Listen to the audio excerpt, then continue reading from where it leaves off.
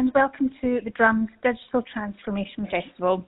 I'm Jen Faull, brand editor at the Drum, and today I have with me Lubomira Rochet, Chief Digital Officer at L'Oreal and winner of the World Federation of Advertisers Marketer of the Year Award. Welcome, Lubomira, and thank you very much for joining us. Today we're going to be talking about L'Oreal's approach to digital, how it's evolved, and what's next on Lubomira's agenda.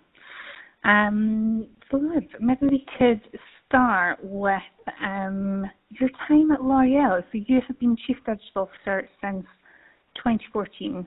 Can you maybe think back to the organisation you joined and where it was at in its digital journey back then? So in 2014, when I joined, the hard work of evangelization has already been done by our CEO, Jean-Paul Agon, who started the digital revolution in 2010. So at that time, the key questions was more to strategize digital transformation for growth, efficiency, and impact. And so it has really been a fantastic acceleration since then. And basically what we did is we moved our company from doing 3% in e-commerce to 16% last year, and from less than 10% in digital media to more than 50% this year. Wow, yeah, that's huge improvement. And in the last 6 years, you've massively transformed L'Oreal's digital capabilities. Can you maybe talk me through how you go about sort of prioritising what to work on, what tech you can sort of ignore, how to cut through all the noise? So at the beginning, the key question is really starting from the business objective and the company strategy. And so for us, digital transformation was really a growth driver on one side and a better way to connect with consumers. So we really spread our strategy around three important pillars at the time. The first one was acceleration of e-commerce. The second one was acceleration of digitalization of media and move to data-driven marketing. And the third pillar of the strategy was really rethinking our marketing model to move from being a pure advertiser to embrace content, influence, and advocacy marketing. So this has been really key in terms of stretching all the organization around a shared vision and a shared strategic vision. And then the key focus for us has been building capabilities. So one part of building capabilities was a massive upskilling program that we rolled out, where we have trained more than 36,000 employees. And the second big capability building program has been around our factories. So it's really about industrializing our digital production. So think of websites, think of apps, think of services, think of content, think of data. Mm. Yeah. How did you get your sort of CEOs, CFOs, and the rest of the board in alignment with these plans, and to sort of ensure they're behind the investments that you're making that you might not necessarily see immediate returns from? Since the beginning, there was a very large buy-in in the digital transformation. Everybody was convinced, and the CEO of Jean-Paul Agon to start with, that digital will transform profoundly the business and the operating model of the company and also the marketing game. So I think the key strategy has really been to balance quick wins and long-term transformational goals, so that we can see, and especially the CFO and the business line managers, so that they can see fairly early on that digital transformation was bringing very tangible results to them. And so this was really around e-commerce, which provided growth and recruitment, especially in regions where we had trouble connecting with lower tier cities consumers in China, in India, in Indonesia. So we really saw very rapidly a very strong return on investment in the acceleration of e-commerce and the recruitment of new consumers. And the other quick win was really about better connecting with our consumers through personalized advertising and personalized marketing. So this is how we really build this strong buy-in, and then unfolded the more long-term bets. And that was really the building of the factory, that was really the data-driven marketing program, that was really the upskilling program, and all the new innovation that started from there. Okay. And when you sort of look back over the last 6 years in your career at L'Oréal, what would you say some of the biggest challenges you've faced on this journey have been? It's true that it has been a massive and at-scale transformation. I would say that the challenge never came from any form of resistance to change from the company. So the L'Oréal company is really embracing change as an opportunity and with a lot of enthusiasm. So the challenges were for me twofold. The first is that with the new touch points, with the fragmentation of the new touch points, with the development and the acceleration of our direct-to-consumer business, and with all the new points of contact with our consumers online on various platforms, it has really put a strong stretch on our IT systems that were not really built for an omni-channel, real-time type of consumer interactions. So that has been one big challenge that we have tackled head-on, reorganizing our IT, going for more open architecture, moving to the cloud, etc., etc. So that's one. And I would say the second challenge is the pace of change itself in digital. At the beginning when I joined the company, I said that maybe in 5 or 6 years from there, my job would be useless because the company would have transformed digitally, and digital would be at the core of everything we do, which is actually what happened, and we think of ourselves today as a digital first company.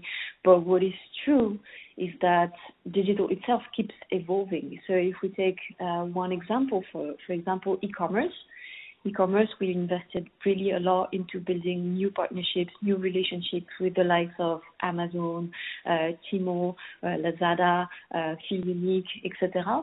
But we also what we also see recently is the rise of a very new form of e-commerce, which we call social commerce, which is this capacity of influencers or even like regular consumers to sell online.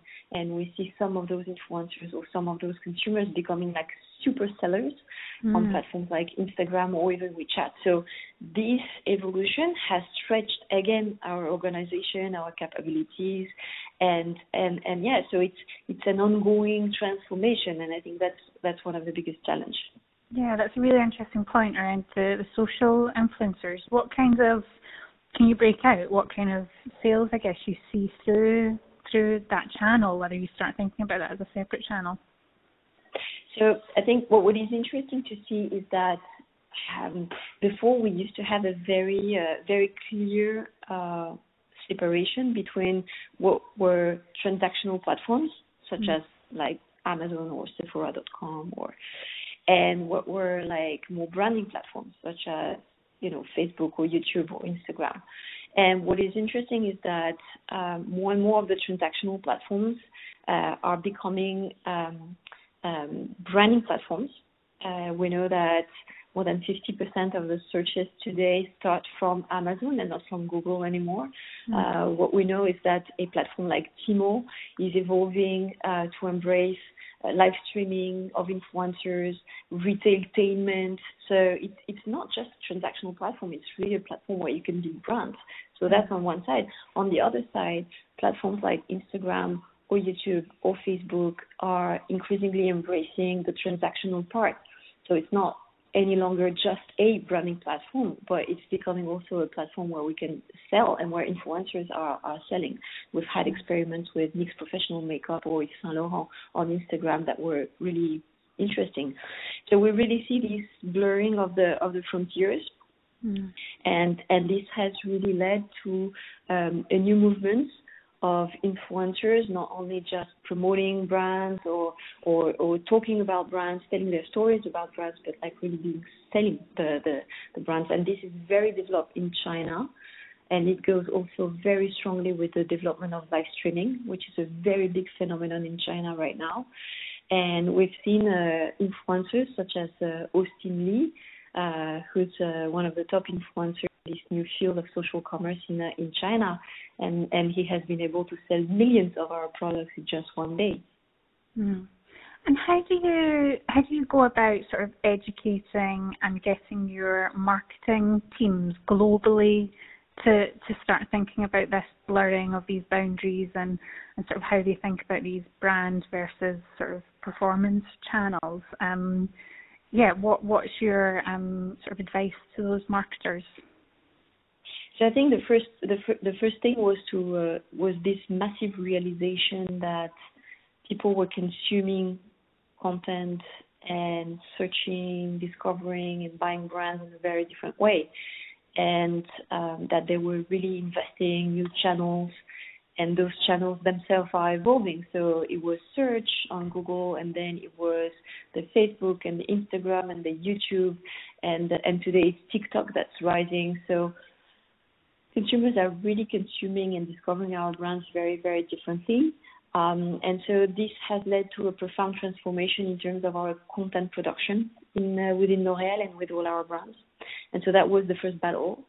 And, 5 years ago, 10 years ago, when a brand was doing a major product launch, they would deliver a kit with a 30-second TVC, a 15-second TVC, a print execution, and that was it. Today they have to still do that very, very well because it's still an important touch point, but then they have to craft very particular, specific pieces of content of very different lengths and formats for the Facebook, for the bumpers on YouTube, for the Tmall execution, for the WeChat, for the messaging, for the Snapchat. So it has completely changed our production, and this has led to an increase of like sometimes 100-fold in terms of the number of pieces of content we have to produce to populate every touch point where people are discovering our brand. So that was the first big thing. And the second big thing we are working on right now is the services strategy. What we see is that more and more consumers want to have services supporting them in their choice for brands or for products. And we are really investing with all our brands into things like virtual makeup try-ons or virtual hair color try-ons or skincare diagnostic or live streaming with a beauty advisor technologies, so that we can really connect the brand and the product with a specific supporting experience and service to help our consumers.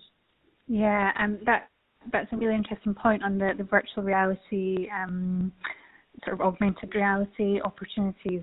You invested heavily in a platform called Modiface, and I understand that's been going incredibly well for you. The conversion rates you're seeing are really impressive. The group is 7 times more likely to spend on the brand websites where the AR is deployed.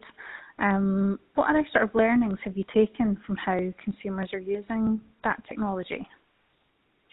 So it's true that Modiface was a bold move for L'Oréal. So it was the first time the company invested in and acquired something different than a brand.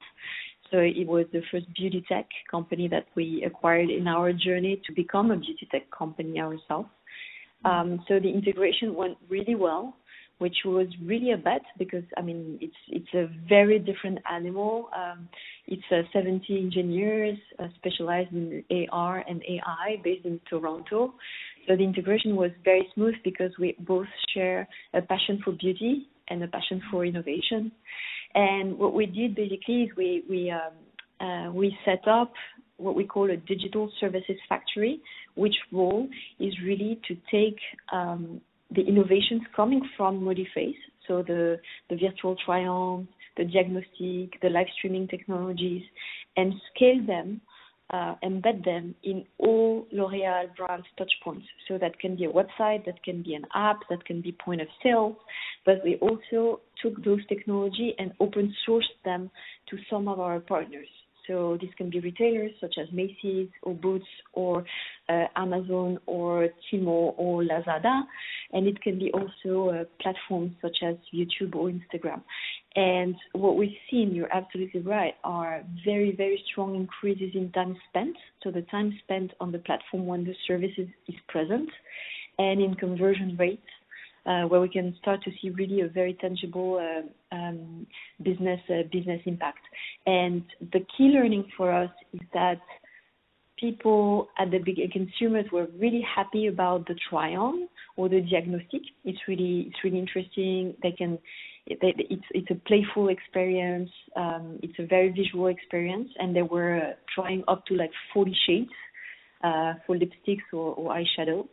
But what they want now is to move from try-on or diagnostic to an actual personalized product prescription or look prescription.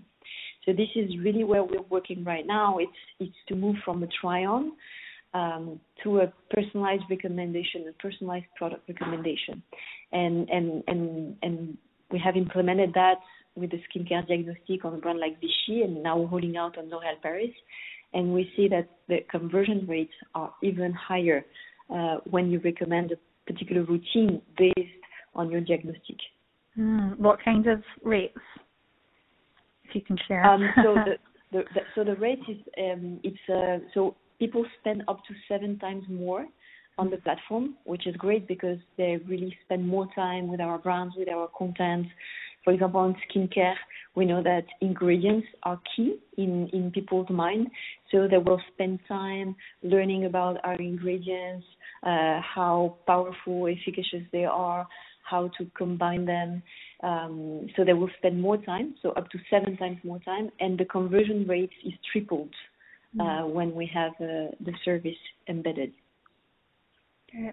And I think voice commerce has been a much talked about sort of trend platform over the past few years, though I know sort of some recent research has suggested consumers are perhaps not yet convinced. Can you tell me how you're thinking about voice commerce at L'Oréal? Do you see a future in that for your brands?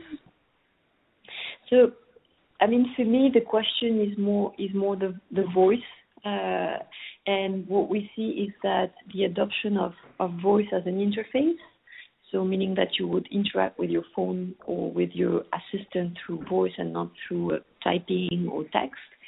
So what we see is that this adoption varies widely between different geographical zones.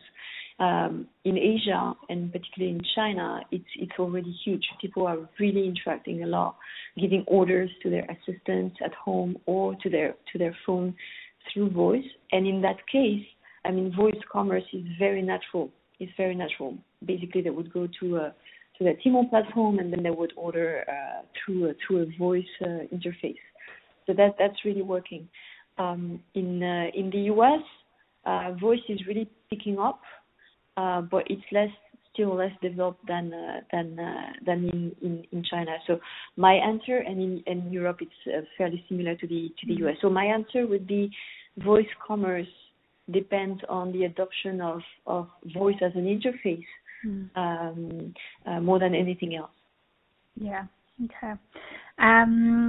We talked about some of your biggest challenges that you've faced in the last 6 years, but what would you say have been some of your biggest achievements?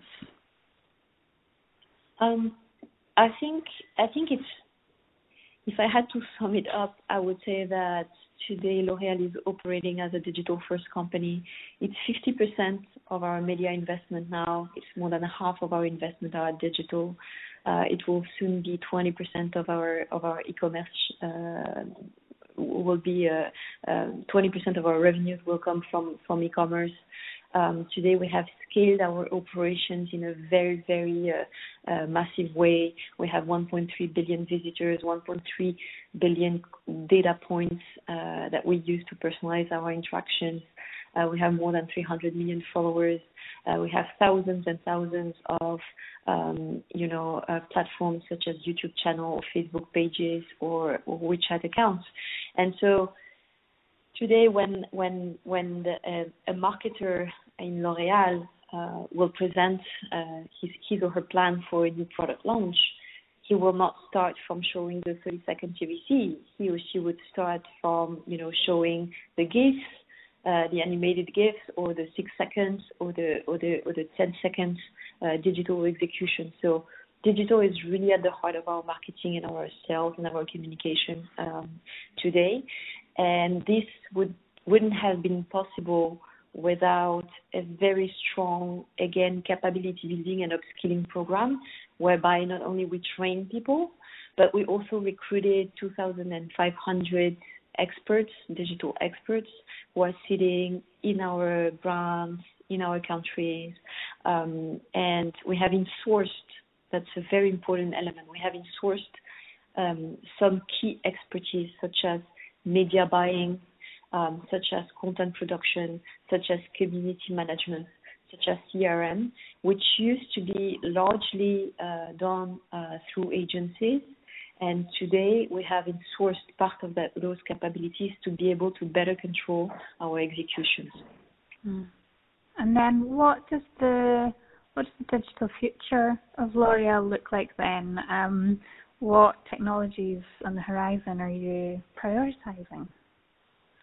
So I think, one of the key areas is really continuing to build our services strategy.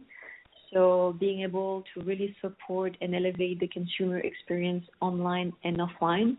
And I mean, with the epidemic of COVID sadly expanding, what we see is that there are chances that the digital interactions increase even more. We expect, especially today in this period, people to spend more and more time searching, discovering, and buying our products online. But even after, lots of people think that the behaviors will change towards more digital and more online interaction. So the key question for us in that context is how can digital technologies help augment, support the consumer experience without losing what is absolutely essential, which is the sense of community, the sense of humanity that comes with face-to-face contact. So our Modiface team, all our brands are really thinking through this challenge of combining technology and humanity and community. And for example, in China, our teams have doubled down on their online and offline strategy, integrating digital services such as virtual makeup try-on, skincare diagnostic, or live streaming with the beauty advisors. And what we see is that there is no contradiction between technology and community. We now see some of our beauty advisors who used to operate in shops, live streaming their stories about our products, selling our products through live streaming online, creating a community of fans, people interacting, and so really recreating this sense of belonging and this sense of community through digital technologies. And this is really where we see bridging the online to offline gap. It's really through services. Great. Well, thank you very much for joining us today, Lubomira. And congratulations again on your very well-deserved Marketer of the Year award. And thank you for listening. Keep tuned into the Drum's Digital Transformation Week for more content. And stay safe, everyone. Thanks. Thank you. And that's great. Thank you.